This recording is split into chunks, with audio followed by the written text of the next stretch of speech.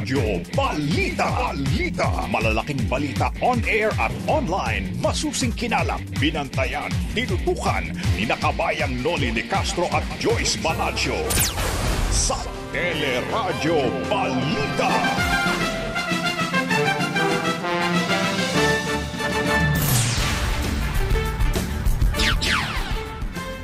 Pangulong Rodrigo Duterte nagpakita sa publiko makalipas ang 2 linggo. Mga may masamang hangarin umano sa kanya, hinimok na magdasal pa. Pagdedeklara ng MECQ sa NCR Plus Bubble, idinipensa ni Pangulong Rodrigo Duterte. Mga reklamo sa ayuda, pinaaksyonan na sa DILG. Halos 2,000 tradisyonal at modern jeep balik pasada para sa mahigit 60 ruta. Kasong homicide inihahanda na laban sa 2 barangay tanod na sinasabing nambugbog sa namatay na curfew violator. Agriculture Secretary William Dar nag-isa sa Senado sa issue ng pork importation. Kickback sa pag-angkat ng karneng baboy itinanggi ng kalihim. Sa ating showbiz spotlight, anak ni Gary Valenciano na si Gab, tinamaan din ng COVID-19. Music video ng Dynamite ng BTS, mayroon ng mahigit 1 billion views sa YouTube. At yan ang ulo ng mga nagbabagang balita ngayon pong araw ng Martes, April 13, 2021. Tuloy pa rin po ang aming paglilingkod sa pamamagitan ng teleradyo, TFC, Sky Cable, Channel 26, at iba pang cable providers. Sa po si Joyce Balancio. Napapakinggan din po ang teleradyo sa ABS-CBN Radio Service App, ABS-CBN News App at live streaming sa i1 TFC, news.abs-cbn.com at sa Facebook at YouTube channel ng ABS-CBN News. Sa pangalan po ni Kabayang Noli de Castro, ako si Johnson Manabat.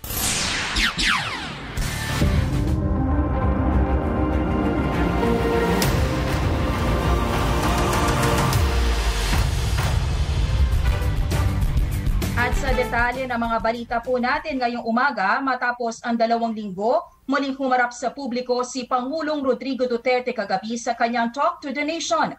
Bumuelta ang Pangulo sa mga kritikong naghahanap sa kanya at sinabing sinadya niya naman talagang hindi muna magpakita sa publiko. Nauna nang nabatikos ang Pangulo dahil sa hindi pagharap sa publiko sa gitna ng tumitinding sitwasyon ng COVID-19 sa bansa. Nagresulta pa ito sa paglalabas ng iba't ibang larawan at video para ipakitang maayos pa ang kanyang kondisyon.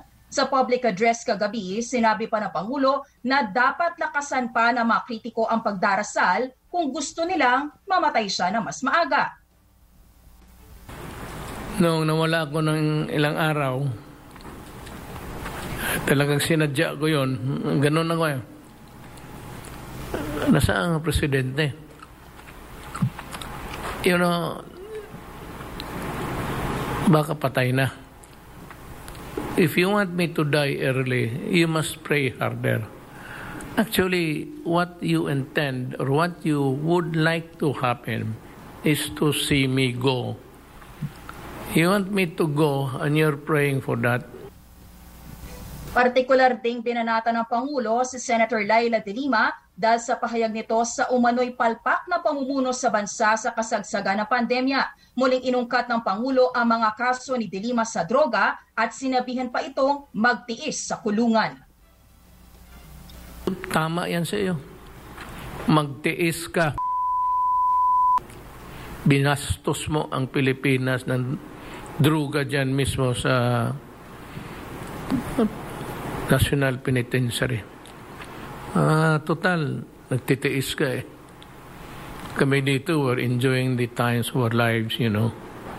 Singing sometimes, singing, laughing. Ikaw, nasa prisuhan, magtiis ka.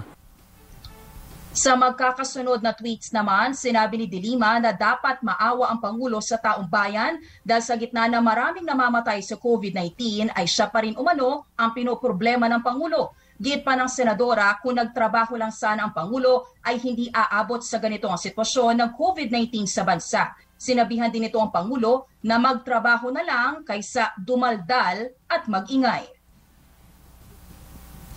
Samantala, naniniwala naman ang karamihan ng mga Pilipino na dapat isapubliko ang lagay ng kalusugan ni Pangulong Rodrigo Duterte. Sa survey ng social weather stations noong Setyembre, lumabas na 65% ang nagsabing public matter ang kalusugan ng Pangulo kaya dapat itong ipaalam sa mga mamamayan. 32% naman ang nagsabing pribadong paksa dapat ang kalusugan ng Pangulo kaya hindi na ito dapat ilabas sa publiko. Nauna nang iginiit ng Malacanang na walang sakit si Pangulong Duterte kaya walang dahilan para ilabas ang health bulletin nito. Idinepensa naman ni Pangulong Rodrigo Duterte ang pagdedeklara na Modified Enhanced Community Quarantine o MECQ sa NCR Plus Bubble hanggang katapusan ng Abril. Sa kanyang public address kagabi, sinabi ng Pangulo na wala namang may gusto na mahigpit na lockdown pero kailangan ito para mapababa ang mga kaso ng COVID-19. Hindi dahil sa gusto namin na may MECQ kayo, ECQ kayo o presuhin kayo lahat. Much as we hate it actually, doing it, we have for the lap of the grave responsibility of saying to it that the nation is safe. Sa ilalim ng MECQ, bawal pa rin lumabas ang mga menor de edad at 66 years old pataas, pero pwede itong luwagan ng mga LGU para payagang lumabas ang mga 15 anyos pataas. Papayagan naman lumabas ang mga apor, mga bibili ng essential goods at yung mga papasok sa trabaho. Pwede rin ang outdoor exercises malapit sa bahay, pero bawal pa rin ang mass gatherings at salo-salo. Pinapayagan din ang full operational capacity ng dental, rehabilitation, optometry at iba pang medical clinics, money transfer services, telco at internet at cable service providers. Nagkalituhan naman sa oras ng curfew dahil sa magkaibang anunsyo ng PNP at MMDA. Matatanda ang una ng inanunsyo ng Metro Manila Council na 8 p.m. to 5 a.m. na ang curfew sa MECQ, pero naglabas ng pahayag ang PNP na wala pa sila natatanggap na kopya ng resolusyon, kaya 6 p.m. to 5 a.m. pa rin ang ipinatupad nilang curfew. Kaya nakiusap ang MMDA sa DILG na ipatupad ang bagong curfew na 8 p.m. to 5 a.m. kahit wala pang natatanggap na kopya ng resolution ng PNP. Nagpaalala naman ang PNP na bawal ang pagpapataw ng physical exercises sa mga lalabag sa curfew. While exercise is good, this is not meant to be one of the punishments that must be imposed by the police. Otherwise, it must be in accordance with existing ordinances na ang court mismo ang mag-decide kung ano po ang dapat na parusa doon po sa nag-violate ng ordinance. Yan po si PNP spokesperson Brigadier General Ildebrand Osana. Oras po natin, mga kapamilya, 11 minuto makalipas ang Alas-Siyete. Simula ngayong araw, papasada na ang dagdag na halos 2,000 traditional at modern jeepney papasok at palabas ng Metro Manila. Papayagang bumiyahe ang mga jeep sa 62 ruta kahit hindi pa nakakapag-download ng Stay Safe app dahil maaari namang magsagawa ng mano-manong contact tracing. Hindi rin sakop na umiiral na curfew ang mga bibiyaheng jeep. Sa panayam ng teleradyo, sinabi ni LTFRB OIC Board Member Attorney Zona Tamayo na bawal magtaas ng pamasahe ang mga jeep at dapat laging sumunod sa health protocols. Gaya po ng una ho nating guidelines, kailangan ho talaga ay yung ating basic health protocol sa mga pasahero ho, yung no shield, no face mask, no live tapering po. At sa mga drivers po natin, yung pagdidisinfect po ng mga sasakyan at yung hong barrier or yung 1 seat apart po sa loob po ng pampublikong sasakyan. Nagrereklamo naman ng ilang tsuper sa Quezon Memorial Circle dahil mababawasan ang kanilang kita kapag nagdagdag ng mga bagong ruta sa ibang jeep. Sa Huwebes naman nakatakdang ibalik ang biyahe ng 175 ruta ng provincial buses sa Metro Manila, pero kailangan muna ng go signal ng nakasasakop na LGU. Tiniyak ng grupo ng mga restaurant na mahigpit nilang ipatutupad ang health protocols para sa kaligtasan ng mga customer. Iti matapos payagan na ang outdoor dine-in sa ilalim ng MECQ basta't 50% lamang ang kapasidad at kailangang mayroong acrylic dividers.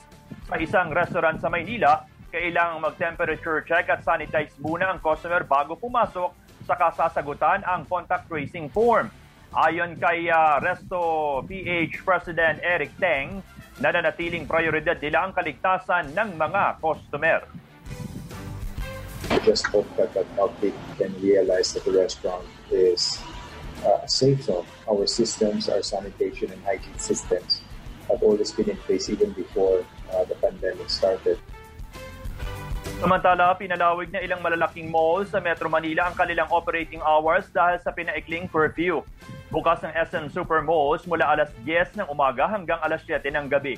Ganito rin ang operating hours ng Ayala Malls maliban sa mga mall nila sa Greenbelt at Bonifacio High Street na magbubukas ng alas 11 ng umaga. 10 a.m. to 7 p.m. din ang bukas ng Robinsons Malls pero mas mahabang operating hours sa mga supermarket nila na mula 7 a.m. hanggang 8 p.m. Patuloy ang pamamahagi ng pinansyal na ayuda sa ilang lugar sa Metro Manila. Sa Maynila, mahigit 67,000 pamilya na ang nabigyan ng Emergency Assistance Fund. Kabilang na ang residenteng si LD Dalumpines na ipinagpapasalamat ang natanggap na ayuda. Malaking halaga po sa pagkain po at saka gamot. Mano-mano ang gagawing pagbibigay ng cash aid sa 1,138 pamilya na sisimulan ngayong araw mula ito sa naunang planong pamamahagi gamit ang money transfer. Paliwanag ng LGU, wala na silang pondo para sa sagutin ang service charge kaya nag-abisyo na ring posibleng maging mabagal ang pamimigay ng ayuda. Sa Taguig, mahigit 100,000 pamilya naman ang makatatanggap ng ayuda na ipamamahagi sa 4 na paaralan sa lungsod. At sa Pasig City, matatanggap na rin na ilang benepisyaryo ang kanilang cash assistance sa pamamagitan ng e-wallet, habang ilan ay pupuntahan mismo sa kanilang mga bahay para maiwasan ang kumpulan sa mga remittance center. Samantala, makakausap naman natin ngayong umaga si Bishop Roderick Pabilio, ang Apostolic Administrator ng Archdiocese of Manila. Hinggil po sa iba't ibang updates sa IATF resolutions at yung mga inaprubahan po ng ating gobyerno. Ngayon naka-MECQ na po ang NCR Plus Bubble. Magandang umaga po, Bishop Pabilio, Joyce Palancio at Johnson Manabat po sa Teleradyo Balita. Magandang umaga, Joyce, John. Morning po. Good morning, Bishop. Una-una po kayo, pabor po ba dito sa naging desisyon ng IATF na nasa 10% ang ating operational capacity ng mga simbahan pero pwede naman po itong iakyat sa 30% depende po sa LGU? Kami po ay nakakatuwa naman at least nabuksan na yung mga simbahan at yung gusto magsimba ay makasimba na, no? At susunod naman kami sa 10% at nakikiusap kami sa mga LGU kung aayos ng sitwasyon ay papayagan. No, pero ang sinasabi po namin, may sinusundan kaming principle of subsidiarity na talagang ang desisyon niyan ay nasa kura paroko at sa community ng mga parokya. Kasi iba-iba po yung mga parokya sa Archdiocese of Manila, may ibang mga parokya na talagang maluma pa ang kalagayan ng kanilang mga barangay. Kaya sa mga lugar na yon, pwede magdesisyon ang community na huwag muna natin buksan. No, may mga community naman na medyo maayos na at maganda naman ang kanilang lugar na pwede nilang buksan. Pero at least may pagkakataon na yung gustong magsimba ay makakasimba at patuloy pa rin yung ating mga online masses. Mm-hmm. So would you encourage po yung mas open communication po ng simbahan tsaka po yung mga alkalde na bawat lungsod just to make sure kung angkop po itong 10% or pwede pang iakyat sa 30% yung kanilang operational capacity? Oo, pero sa ngayon po ang nakikita namin sa kalagayan dito sa Archdiocese of Manila, parang mataas pa yung infection. Kaya at least yung 10% at kuminsan hindi naman talaga kami umaabot ng 10% kasi maraming mga tao takot din. Pero at least yung mga may pagkakataon, may gusto at may pagkakataon, makapunta sila. Partner Johnson? Bishop, magandang umaga po. Si Johnson po ito. Johnson, Opo. Kayo ho ba'y nagkaroon na ng initial talks with Manila LGU o kay Yorme para doon sa possibility na mai-increase nga ho natin eventually ang kapasidad ng mga magsisimba? Mayroon na po kaming mga pare na in charge sa mga LGUs namin kasi 5 LGUs yung nasa Archdiocese of Manila. So ang natanggap po namin kay Yorme ay 10% muna. Ayun. Ay, kumusta po ba? Natanggap namin sa Makati, 10% muna. No? Opo. Bishop, kumusta ho ba ang hanay ng mga kaparian po natin? Meron ba bang naitatala mga nagkaka-COVID itong nakalipas na mga araw at linggo? Mayroon po. Noong nakaraang 2 linggo, mayroon pong mga parokya na tinamaan, may mga pari din na tinamaan, pero hindi naman malubha. Opo. Yun hong mga events sa simbahan, halimbawa ang kasal, binyag, at iba pang mga seremonya, anong bagong panuntunan ho under MECQ, Bishop? Tuloy-tuloy po sila. No? Konting control ng number. No? Pwede pang pangbinyag at kahit na noon pa naman, pwede man magbinyag, pwede man magkasal, pero konti lang yung mga sasama. Mga 10 tao lang o konti lang talaga makasama. So tuloy-tuloy pa rin mga serbisyong yun. Opo, Bishop, ang Diocese of Novaliches, nagsabi po na meron po silang parang e-pray, parang call center po ito kung saan pwede po yung mga parishioners nila pwede pong tumawag, no, sa isang call center at pwede nila makausap yung mga volunteer priests kung gusto po nila ng prayer request or basbas. Would you encourage po na gayahin din po ito ng iba pong nating mga simbahan sa bansa? Oo, mayroon po kami sa mga parokya naman, bukas naman yung mga parokya, no, na pwedeng tawagan ng mga parokya, no, kung anong kailangan nila, no, kung kailangan ng prayers, kung anong mga servisyo may bibigay. Bukas naman yung mga parokya. No, may kanya-kanya naman silang open line. Opo. Bishop, pasensya na po, tatanong ko lang, alam ko medyo controversial ito kasi nag-trending po ito kahapon, no? After po nung naging press briefing ni Presidential Spokesperson Harry Roque, at tinawag po niya o tinuring po niya kasi quote-unquote unchristian, yung tanong po sa kanya sa press briefing kung paano po siya nakakuha o nagkaroon ng easier access sa mga pasilidad, no, ng PGH, kahit nga po marami po yung mga kapamilya natin nakapila at hirap po na makapasok sa mga ospital. Anong inyong reaction dito when he used the term unchristian? Ang sa akin naman, innocent naman yung question eh. No? Bakit babansagan? Gusto lang magsagot na siya ng maayos kung paano. Gusto malaman ng mga tao. And as a public figure, dapat hindi sila matakot. Nagtanong din sila ng publiko, no, sa ganyan mga pangyayari. Kaya ito is uncalled for. No, na bansagan mo yung mga nagtatanong sa iyo ng maayos naman. At legitimate man yung question. Opo, so para sa inyo, hindi yan unchristian? Siyempre ho. Hindi. Paano maging unchristian? Yes, an innocent question. At the same time, no, at may mga public figures, ay dapat maging transparent din sila sa pagsagot sa mga tao. No? Yan yung problema. No? Kapag nagtatanong, sa halip na sagutin yung tanong, ad hominem ang kanyang sagot. Titirahin yung nagtatanong. Ay, hindi naman tama yun, di ba? No, kung nagtatanong, sagutin yung tanong at hindi yung titirahin yung nagtatanong.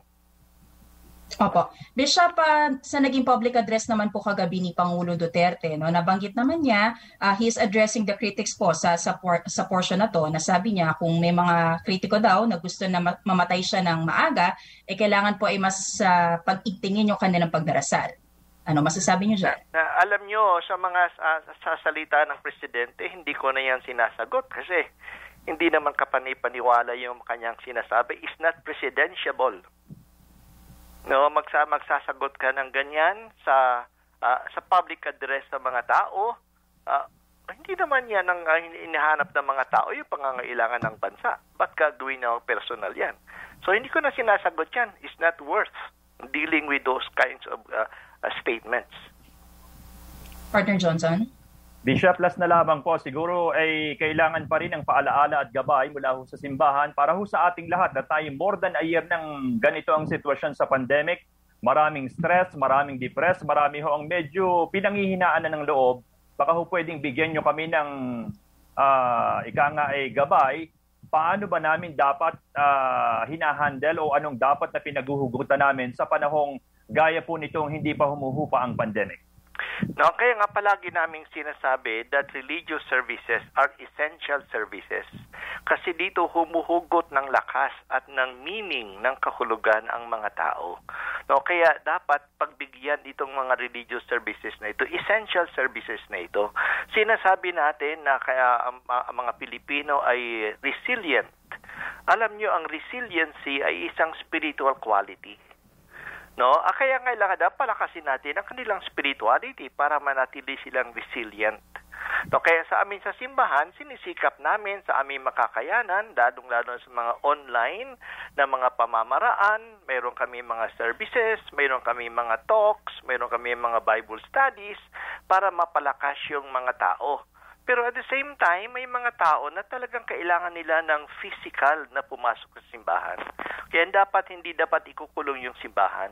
Kaya yung mga taong pwede naman at pumunta sa simbahan, yan po yung pampalakasin sa kanila. Kapag yung isang taong pumunta sa simbahan at lumakas siya, pag uwi niya sa bahay, siya yung magpapalakas ng loob din sa kanyang mga tahanan. Kaya dapat magtulungan tayo dito. Tapos patuloy din ang aming pananawagan sa mga Kristiyano, sa mga Katoliko na magtulungan tayo. So tulungan natin yung mga nangangailangan. Tulungan natin in material means, kaya yung mga contribution na ibibigay, ang mga simbahan ay namimigay din ng tulong. Mabuti na nga at ang LGUs, ang gobyerno bibigay ng tulong, simbahan na mamimigay din ng tulong, at hindi lang po yung tulong na material. No, pati yung kausapin yung mga tao, na maging maayos ang mga relationship sa mga bahay, kamustahin yung mga nagkakasakit, bahagi po yan ng ating pagtutulungan. Alright, Bishop, maraming salamat sa oras po ninyo at ingat din po kayo. Okay po, salamat po. Thank you, all the best. God bless you. Thank you po. Samantala, sa ibang mga balita, inatasan ni Pangulong Rodrigo Duterte ang Department of Interior and Local Government o DILG na tutukan ng mga reklamo ng taong bayan kaugnay ng pamamahagi ng ayuda. Sa public address niya kagabi, sinabi ni Acting Interior Secretary Bernardo Florese na wala naman silang natatanggap na anumang reklamo. Pero giit ng Pangulo, napanood niya sa balita na may mga nagre-reklamo residente kaya dapat ay imbestigahan ito ng kagawaran. Matatandaang nauna ring naiulat na inaabot pa na magdamagan ng pila sa ilang barangay para lang makakuha ng ayuda mula sa pamahalaan. So far, there are no complaints that we are receiving because it's very easy to monitor and account since these are being given in cash. I also rely on the news as reported by the TV. Maraming nagreklamo na so ask your field officers to try to make the rounds and investigate if these allegations are true. Sabi ko na nga, pero kung sabi mo nga as of now malinis, then I'll take it. Sina Acting Interior Secretary Bernardo Florese at Pangulong Rodrigo Duterte. Humihirit na mahigit 80 bilyong pisong pondo ang Department of Labor and Employment o DOLE para sa mga programang ayuda sa mga manggagawang nawala ng trabaho. 52 billion pesos dito ang para sa 3 buwang wage subsidy at 30 billion pesos naman para sa emergency employment at cash assistance program. Sa datos ng DOLE, mahigit 17,000 manggagawa ang nawala ng trabaho sa nakalipas lang na 2 linggo. Halos 80% rito ay mula sa NCR Plus na isinailalim sa ECQ mula March 29 hanggang April 11. Pero kahit ibinabana sa MECQ ang quarantine classification sa NCR Plus, nangangamba pa rin ang DOLE na madadagdagan pa ang mawawala ng trabaho. Magtutuloy-tuloy po siguro ito kasi yung mga other services, it falls under the non-essential. Tapos yung sa dine-in naman po, allowed lang 50% pero outdoor po siya. Sa ngayon ay tumatanggap pa rin ang DOLE ng aplikasyon para sa 5,000 pisong ayuda mula sa COVID-19 Adjustment Measures Program o CAMP para sa sektor ng turismo. Nasa 1 bilyong piso pa ang natitirang pondo para sa camp tourism kaya 200,000 manggagawa pa ang maaari makinabang po dito. Pinalawak ang coverage nito kaya kasama sa benepisyaryo ang mga manggagawa ng travel and tours companies, hotel, airlines at wellness industries gaya ng mga spa. Mga kapamilya, umabot na po sa 876,225 ang mga kaso ng COVID-19 sa bansa. Ito'y matapos makapagtala ng 11,378 na bagong kaso kahapon. Ito na ang ika-4 na sunod na araw na mahigit 10,000 ang naitatalang mga bagong kaso. Sa kabuuan, mahigit 15,000 na ang mga namatay, habang mahigit 703,000 ang mga nakarecover. Pero ayon kay ABS-CBN News Data Analytics Head Edson Guido, posibleng mas mataas pa rito ang totoong numero dahil ang inire-report lang na Department of Health ay batay sa mga nagpositibo sa RT-PCR test at hindi pa kasama ang antigen tests. Definitely, the numbers are worse on the ground, no? Even in terms of deaths, because DOH is only considering the number of fatalities based on those who are positive from RT-PCR tests. So we're not yet talking about the deaths that happened from, say, the probable or suspect cases of COVID-19. So these are all numbers that are definitely underreported. Sa ABS-CBN News Data Analytics Head Edson Guido, samantala, nasa critical level na ang mga ospital sa Oriental Mindoro. Ayon pa kay Governor Bons Dolor, nakapasok na rin sa kanilang lalawigan ang UK variant matapos magpositibo ang isang government employee at isang umuwing OFW. 7:29 na mga kapamilya.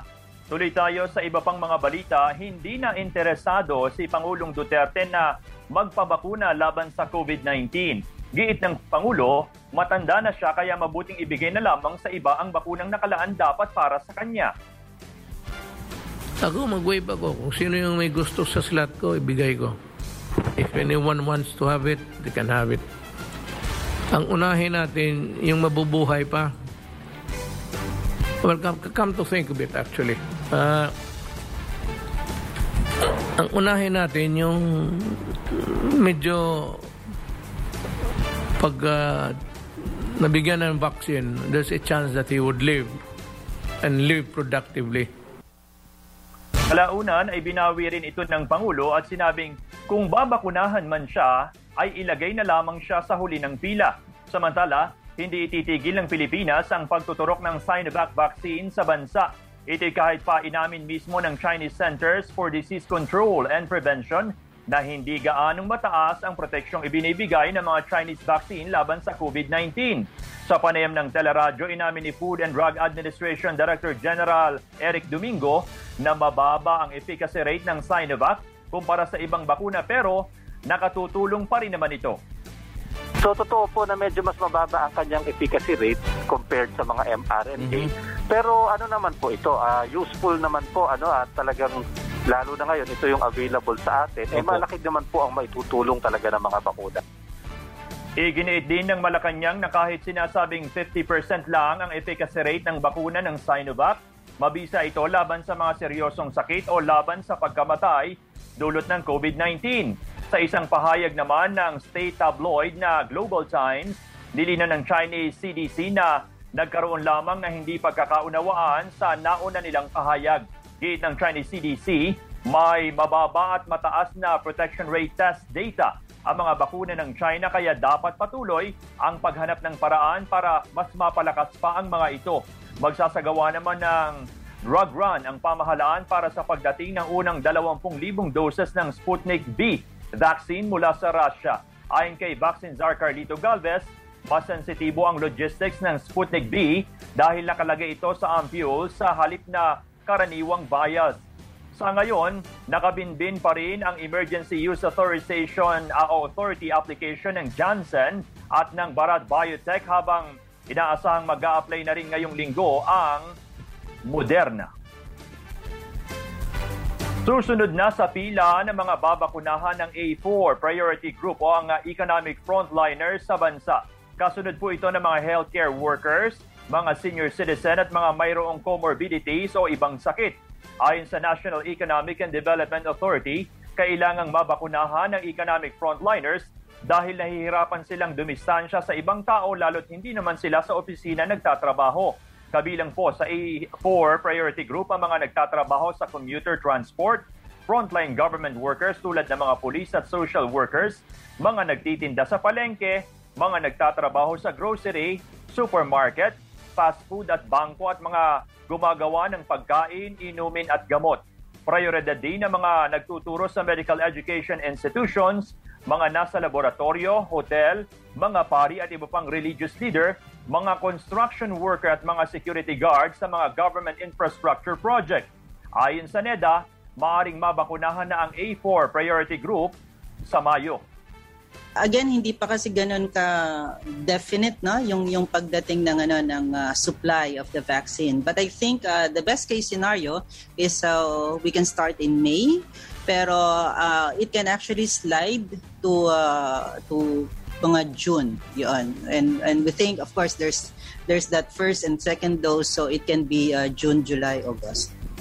Si NEDA Undersecretary Rose Edilion ay naman sa Department of Health, dapat naghahanda na ngayon ang mga ahensya at kumpanyang nakasasakop sa A4 priority group para mapabilis ang paglilista sa mga babakunahan.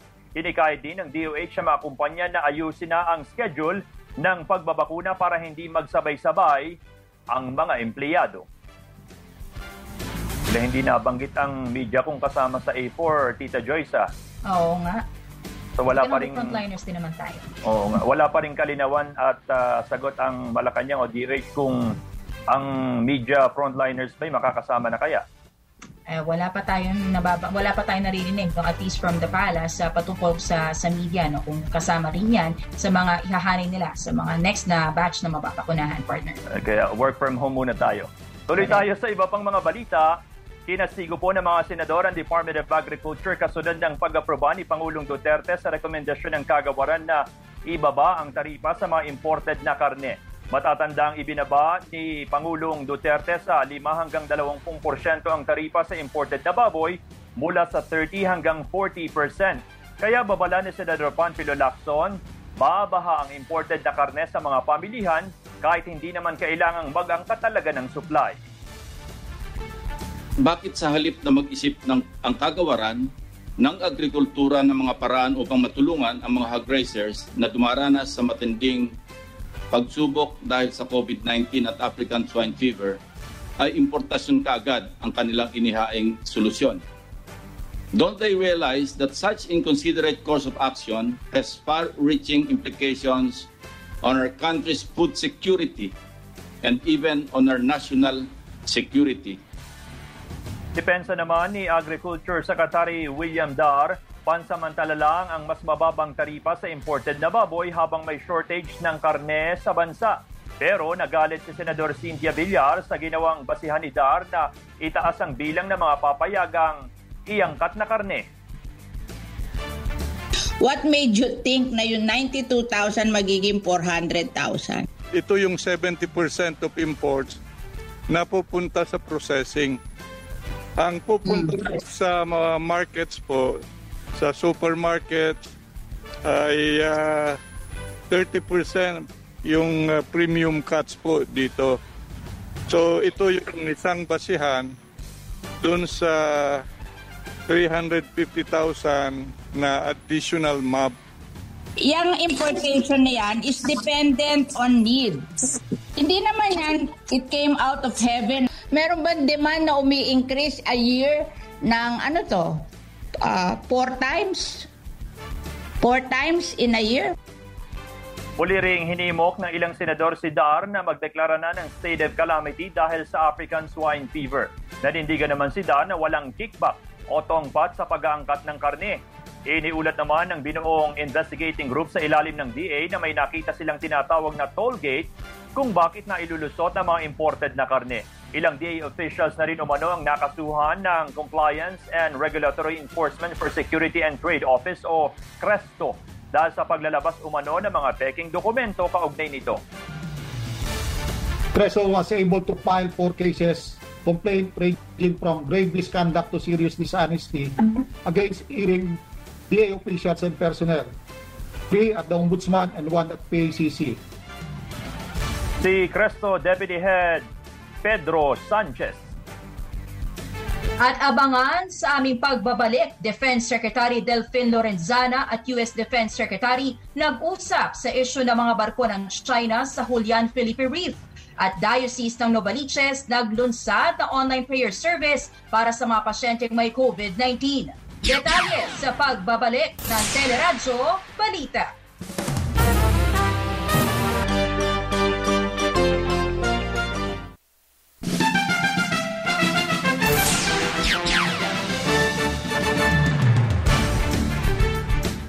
Nagbabalik ang Teleradyo Balita. Itinuring po ni Presidential Spokesperson Harry Roque na un-Christian ang mga tanong kung paano siya nakakuha ng kwarto sa ospital matapos tamaan muli ng COVID-19.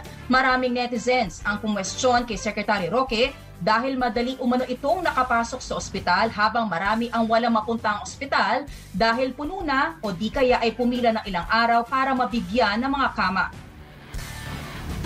With all due respects to Jam, I think that's an un-Christian question. Ang aking assurance lang sa administrasyon po ni Presidente Duterte, lahat ng merong pangangailangan medikal, mabibigyan po ng tulong. Teorya naman ni Iloilo Representative at dating Health Secretary Janet Garin, posibleng ipinagamit kay Secretary Roque ang slot ni Pangulong Duterte kaya nakakuha ng kwarto sa Philippine General Hospital. Paliwanag sa teleradyo ni Garin, sa pagkakaalam niya, PGH lang ang nag-iisang ospital na may nakareserbang kwarto para sa Pangulo ng Bansa, habang sa ibang government o DOH hospitals ay may nakareserbang kwarto naman para sa mga medical center chief na ang opisina po nila ay pwede i-convert sa isang hospital bed at pwedeng magamit ng DOH secretary o undersecretaries kapag punuan na po ang mga ospital. Sinabi rin ni Garin, hindi lang ito napapansin dahil karaniwan sa mga pribadong ospital, nagpapa-admit ang mga nagiging presidente. Maaari anyang nang kailanganin na pong dalhin sa ospital si Secretary Roque, ipinakiusap na ipagamit sa kanya ang nakareserbang kwarto para sa Pangulo. During my time, ganun pa rin po yun. May isang kwarto sa PGH that is reserved for the President of the country. Sa PGH lang po yan. Pagkatapos, the possibility is that it was waived to him. Yan yung iniisip ko baka lang. Si dating Health Secretary at ngayon Iloilo Representative Janet Garin.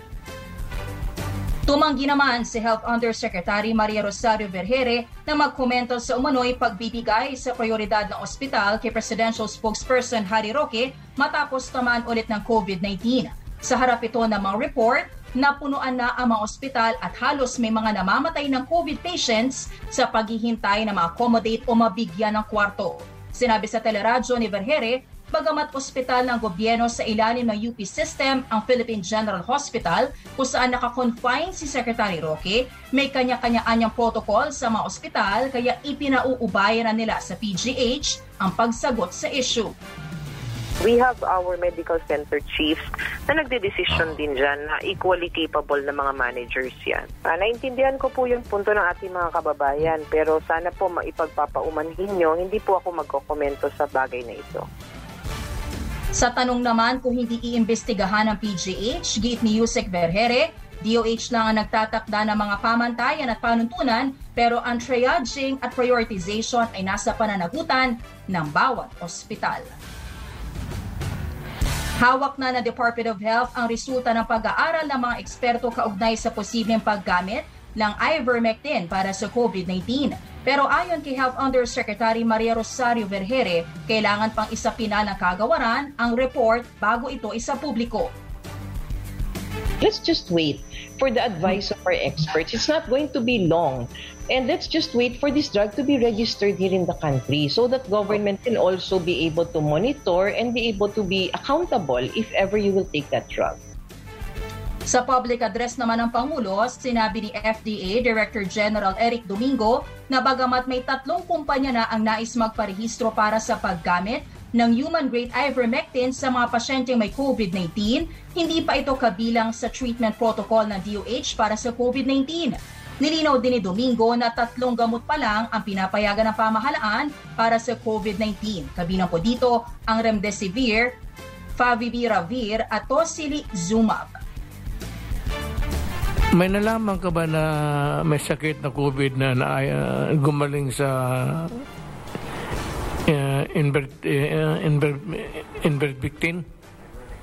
Ivermectin? Marami po kasing nagkiklaim na ito po ang nagpagaling sa kanila. Kaya lang at the same time, marami naman din po sila kasing ibang gamot na iniinom. Kaya po ang sinasabi ng atin mga espesyalista, hindi naman natin masasabi na ito yung nagpagaling sa kanila at na medyo kulang pa po tayo ng ebidensya. Yan po si FDA Director General Eric Domingo. Meron ba kayong mga kaanak, kaibigan o kakilalang nagpositibo sa COVID-19 at gusto maipag-pray over sila? Pwede pong gawin yan ang mga pari sa pamamagitan lamang ng cellphone o tablet.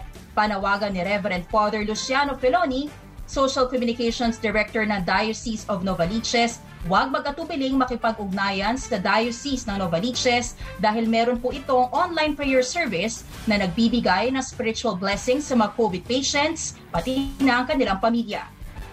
Malaking tulong po sa pasyente na naramdaman niya na hindi siya nag-iisa sa paglalakbay na ito. Nandiyan ang Panginoon, naniyakap siya na mahigpit, naiingatan siya ng Panginoon. Malaking tulong sa kanila ito. Kaya don't let any COVID patients face it alone. Yes. Let us bring God to them. Sinabi pa sa teleradyo ni Father Feloni, mula nang ilunsad ang e-pray, nasa 100 hanggang 120 call-in patients ang pinagpipray over ng mga volunteer priests kada araw. Kwento niya may pagkakataong pamilya ang pinagdarasan nila dahil kahit mga bata ay nagpupositibo na rin po sa COVID-19. Aminado naman si Father Feloni na maraming beses na silang mismo ay halos bumigay dahil sa malungkot na kwento ng mga pasyente. Broken-hearted pag nakikinig ka sa mga kaso nila. No? So many times we ended crying, the patient, the nurse, and the priest. There was one case, sabi niya, can you call my wife? She is also positive at home. Pero ma-intubate na ako ngayon and I feel na hindi ko siya makikita muli. So I want to tell her how much I love her and can you please call my wife and pray over her and tell her that I'm one in prayer with her. No? May 3 pong paraan para magparehistro sa e-pray. Una, pwede po kayo magpadala ng request sa Facebook page ng Diocese of Novaliches. Pwede rin po sa Facebook page ng ALMU-Salita. Gayon din sa Facebook page ng e-pray. Pwede naman po kayo mag-text sa 0995-041-7199 at ilagay ang pangalan ng pasyente at kung paano ito makokontak sa pamamagitan ng cellphone o messenger account at may tatawag na pong pari sa inyo. 7:46 na mga kapamilya, tuloy tayo sa mga balita. Bagamat ibinabana sa Modified Enhanced Community Quarantine o MECQ ang quarantine classification, inamin ni Health Undersecretary Maria Rosario Vergere na hindi pa talaga ramdam ang epekto ng 2 linggong ECQ sa NCR Plus bubble. Pero sinabi ni Vergere sa teleradyo, malinaw rin ang pananaw ng mga ekspertong kung hindi nagpatupad ng ECQ, posibleng pumalo na sa halos 480,000 ang active COVID cases pagsapit ng katapusan ng Abril. Hindi naman nababahala si Vergere kung naka-MECQ na ngayon ang NCR Plus bubble dahil higitan niyang mahalaga ang critical response ng gobyerno, katuwang ang LGUs kabilang ng mga dagdag na kama at healthcare workers sa mga ospital. Ganun ho talaga ang ating mga response, no? Especially in times of disasters and emergencies. Sinusubukan mo talaga kung uubra. Kapag hindi naman talaga, babalik ka dun sa mahigpit. 3 konsiderasyon naman anya ang dapat tingnan para maibaba sa GCQ ang quarantine status. Kabilang na ang healthcare utilization, healthcare deployment at pagtugon ng LGU sa detection, testing at isolation. Inihahanda na ang kasong homicide laban sa 2 tanod na umano'y nambugbog sa curfew violator na si Hernani Jimenez sa Calamba, Laguna na pinaniniwalaang ikinamatay nito. Iginiit ng mga suspect na sina Jomel Ortiz at RJ Abiera na walang nangyaring pambubugbog at aksidenteng nabagok ang lasing na biktima nang habulin nila ito matapos magtangkang tumakas. Hindi po. Kami pa po nga yung nagtatayo sa kanya Sa pagkakadapaan po niya, sir. Wala naman pong sipaang nangyari, sir Kasi po ang intention po dun ay habulin at dalhin lang po ibalik dito. Pero ayon sa ilang testigo, pinatid ito na isa sa mga suspect kaya nabagok bago pinagsisipa. Nakita ko nang nakaupo, sumunggab yung 2, tinadyakan. Tapos may umawat na kapitbahay kong bata. Yun, sumigaw na rin po ako na wag niyong galawin. Yung si Hernani ay sinipa sa likod ni RJ. 2 times po siya sinipa dito. Tumakbo po siya. Doon na po siya tinapid or pinatid ni Jumel. Yun na po yung pagbagsak ng ulo niya na parang sasakyan na nagbanggaan sa lakas po ng pagbabagsak, as in sobra pong lakas. Hinihintay pa ang resulta ng autopsy sa biktima pero nauna nang lumabas sa CT scan na nagkaroon ito ng basag sa bungo bago namatay. Patuloy naman ang panawagan ng hustisya ng pamilya ni Jimenez. Naniniwala ang AFP Western Command na inobserbahan lang at hindi hinabol ng dalawang missile boat ng China ang lansya ng mga Pinoy sa Ayungin Shoal. Ayon kay AFP Western Command Vice Admiral Ramil Roberto Enriquez, normal ang ganitong pagkilos ng China Coast Guard at maaari anyang nakalusot ang sasakyan ng mga Pinoy kung talagang kabisado ng kapitan ang pagpasok sa Ayungin Shoal. Tila isinisi naman ni Enriquez sa Pinoy crew ang insidente dahil hindi umano ito sumagot sa radyo ng China Coast Guard. Based doon sa alam natin capability ng bansa nito, tsaka yung capability nila, matagal na kayo na overtaken kung talagang hinabol kayo. Pero tingnan mo yung actuations niya. They will not really, kung if you allow me, more on they were observing you. Pero ayon kay Dr. J. Batungbakal ng UP Institute for Maritime Affairs and Law of the Sea, hindi dapat isisi sa Filipino crew ang insidente dahil walang karapatang magpatrolya ang China sa loob ng exclusive economic zone. Dapat lang silang maging concerned dahil una pinakita nila na coordinated na talaga yung China Coast Guard at Chinese Navy. Ibig sabihin ay lantaran na talaga, hindi na sila natatakot, hindi na sila nagtatago. Pag hindi ito pinatigil, di parang tinanggap mo na, no? Parang tinanggap na ng Pilipinas na okay lang, no? Na nandyan sila, nagpo-conduct ng mga civil at saka military operations. Sa kabila nito, iginiit ng AFP Western Command na ito ang unang beses na nagpakita at naglayag malapit sa Palawan ang mga Hubei Type 22 missile attack craft ng China. Samantala, kasabay na pag-arangkada ng balikatan exercises sa pagitan ng Pilipinas at Amerika, nakapag-usap umano sa telepono sina Defense Secretary Delfin Lorenzana at US Defense Secretary Lloyd Austin kaugnay sa mga barko ng China sa Julian Felipe Reef. Sa pahayag ng US Department of Defense, sinabing nagkasundo ang dalawang bansa sa pagtutok at pagbabantay sa anumang banta sa South China Sea. Umaasa naman ang Amerika na magpapatuloy pa rin ang Visiting Forces Agreement sa pagitan ng dalawang bansa. Sa kabila nito, naniniwala naman ang ilang progresibong grupo ng kabataan na wala ng silbi ang balikatan at dapat nang ibasura ito, kasama ang VFA at Mutual Defense Treaty ng Pilipinas at Amerika. Hindi nagawang palakasin ng mga Amerikano para ipagtanggol ang soberanya natin. Lumayas sila sa West Philippine Sea gaya ng ating panawagan ng pagpapalayas ng China sa West Philippine Sea. Yan po sina Kedge Andres ng Student Christian Movement of the Philippines at James Carwin Candila ang tagapagsalita naman ng League of Filipino Students. Sa ibang mga balita, 16 na kolorong vans ang nahuli sa operasyon ng Interagency Council for Traffic sa Laguna. Sinabi sa teleradyo ni Brigadier General Manuel Gonzales, Assistant Secretary for Special Concerns na Department of Transportation, may 14 na pasahero ang isang van mula sa Bicol at 14 din ang sakay ng isa pang van mula naman sa Quezon. Tahasan umanong sinuway ng mga ito ang health protocols na ipinatutupad dahil dikit-dikit ang mga pasahero na sakay ng van at wala ring mga kaukulang dokumento na dala ang mga ito. Sa kabuuan niya, aabot na sa 291 na kolorum na mga sasakyan ang nahuli simula na po ng quarantine. Abangan sa aming muling pagbabalik sa ating police report sa Maynila, lalaki timbog sa pang-hold up sa magkasintahang tumubra ng ayuda. Aklan, rider patay sa karambola ng 5 motorsiklo. Iyan at ilang pang tampok na mga balita sa pagbabalik na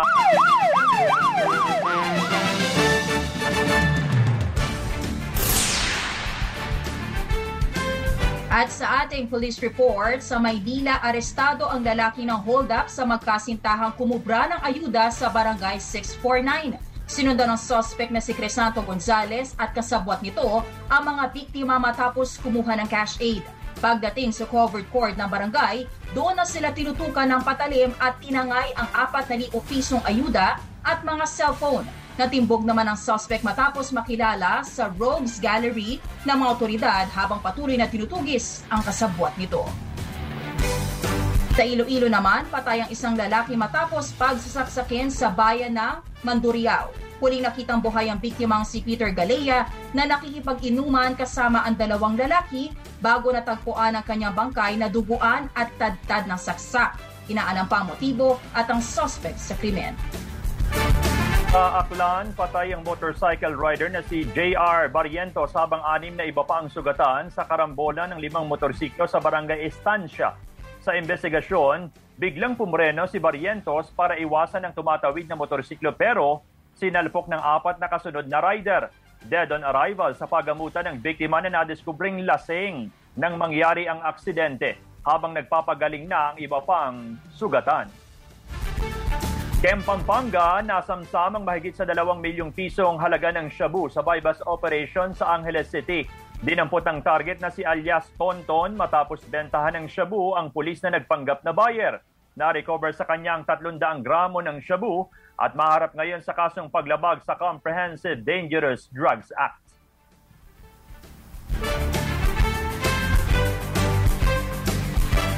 Sa aming pagbabalik, Showbiz Spotlight mula kay Gaynel Krishnan.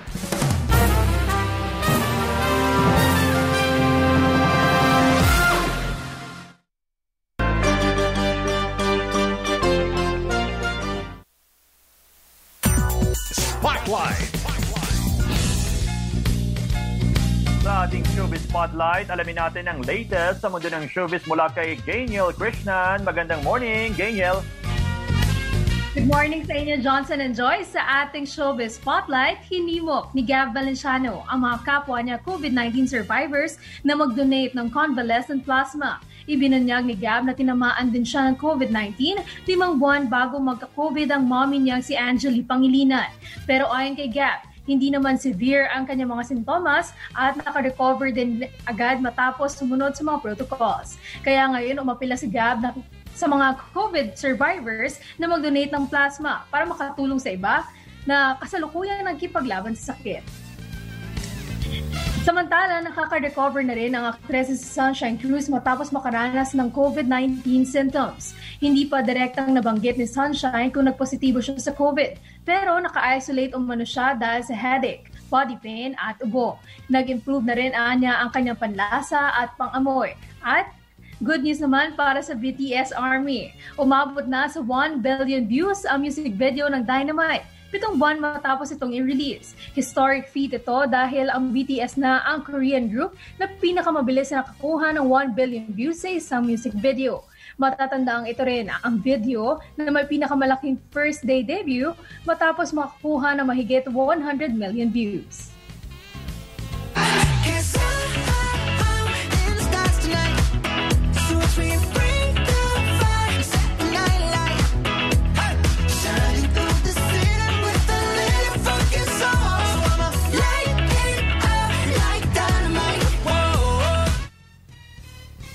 Ako ang inyong morning patroller, Gaynel Krishnan. Balik sa inyo, Johnson and Joyce. Maraming salamat, Gaynel Krishnan. Thank you, Gaynel. At yan ang nagbabagang balita ang itinampok sa Teleradyo Balita ngayong pong araw na Martes, April 13, 2021. Ako po si Joyce Balanso.